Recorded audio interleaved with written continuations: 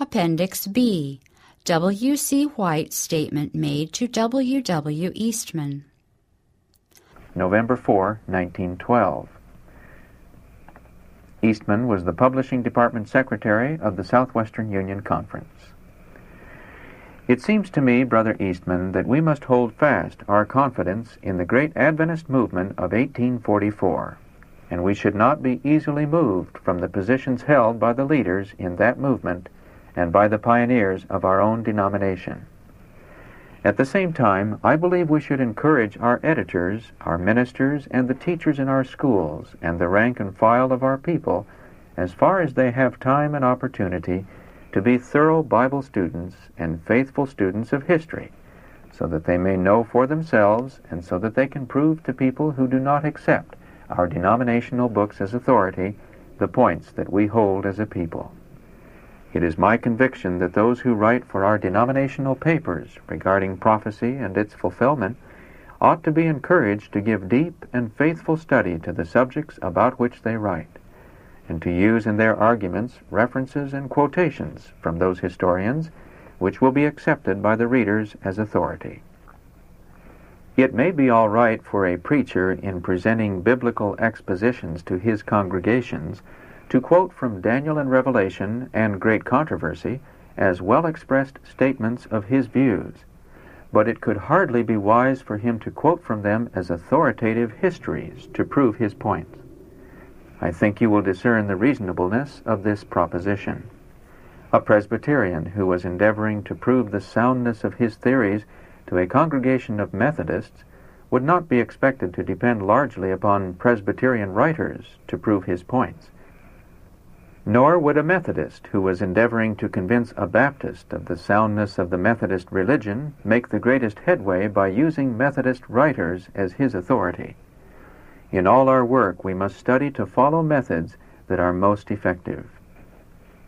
When it comes to the matter of writing our expositions of doctrine or of prophecy, still greater care must be taken by the writer than by the preacher to select those authorities which will be accepted as authorities by the critical and studious reader.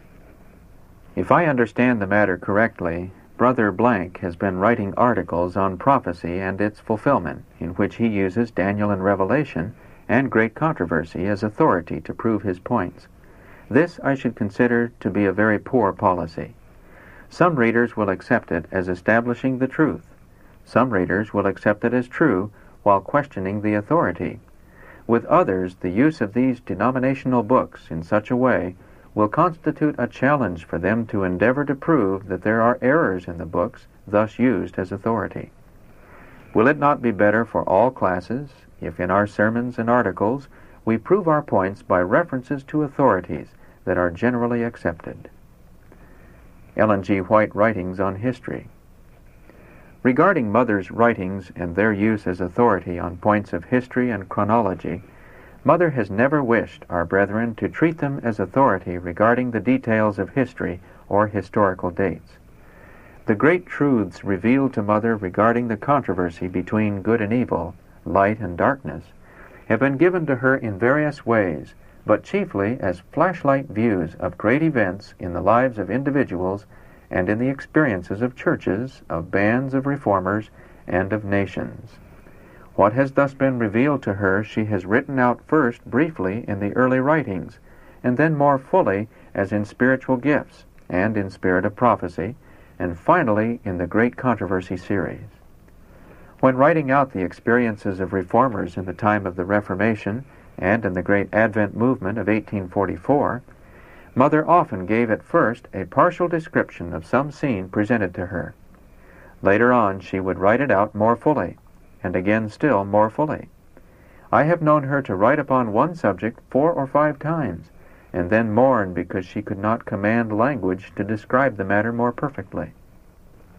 When writing out the chapters for Great Controversy, she sometimes gave a partial description of an important historical event, and when her copyist, who was preparing the manuscripts for the printer, made inquiry regarding time and place, Mother would say that those things are recorded by conscientious historians.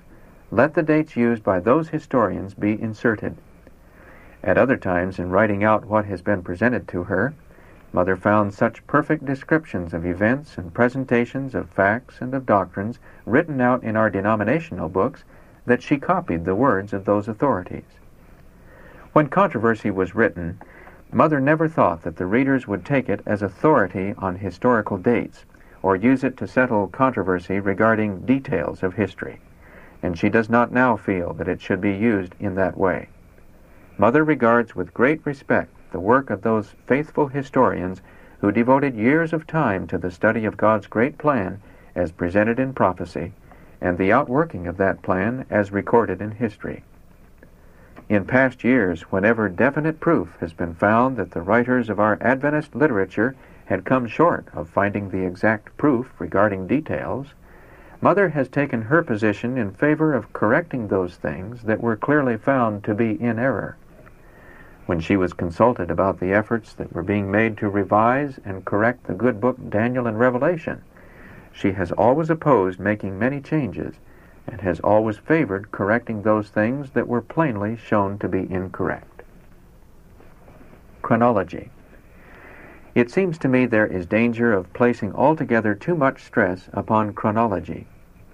If it had been essential to the salvation of man that he should have a clear and harmonious understanding of the chronology of the world, the Lord would not have permitted the disagreements and discrepancies which we find in the writings of the Bible historians. And it seems to me that in these last days there ought not be so much controversy regarding dates. For myself, I will say this. The more I study the experience of the Adventist people, the more I feel to honor and praise and magnify the wisdom of God of heaven, who gave to a plain man like William Miller an understanding of the great truths of the prophecies. It is evident to anyone who will study his explanation of the prophecy that while he had the truth regarding the principal features, that he adopted at first many inaccurate and incorrect interpretations regarding details. At first these were accepted by his associates, but God raised up scholarly men who had enjoyed broader opportunities for study than Miller. And these men, by their study of the prophecies and history, found the truth regarding many points in which Miller's exposition was incorrect. One who studies this experience from the standpoint of faith in that great Advent movement, as presented in Daniel and Revelation and in great controversy, cannot fail to rejoice in the goodness of God as they see how he brought in truth and light through the study of many men. And it seems to me that we who love the work that was built upon that foundation ought to treat very kindly, very considerately, very reverently the work which God helped Miller to do. Make only modest claims.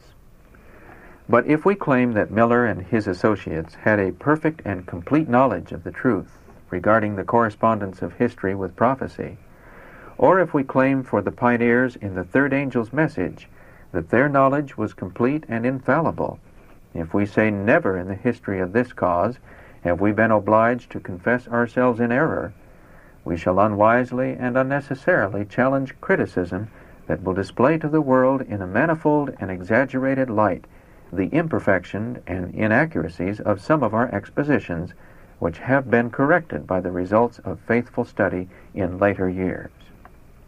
It seems to me, Brother Eastman, that there is great possibility of our weakening our influence by closing our eyes to the fact that we are all as little children learning from day to day from the great teacher, and that it is our privilege to advance in knowledge and understanding.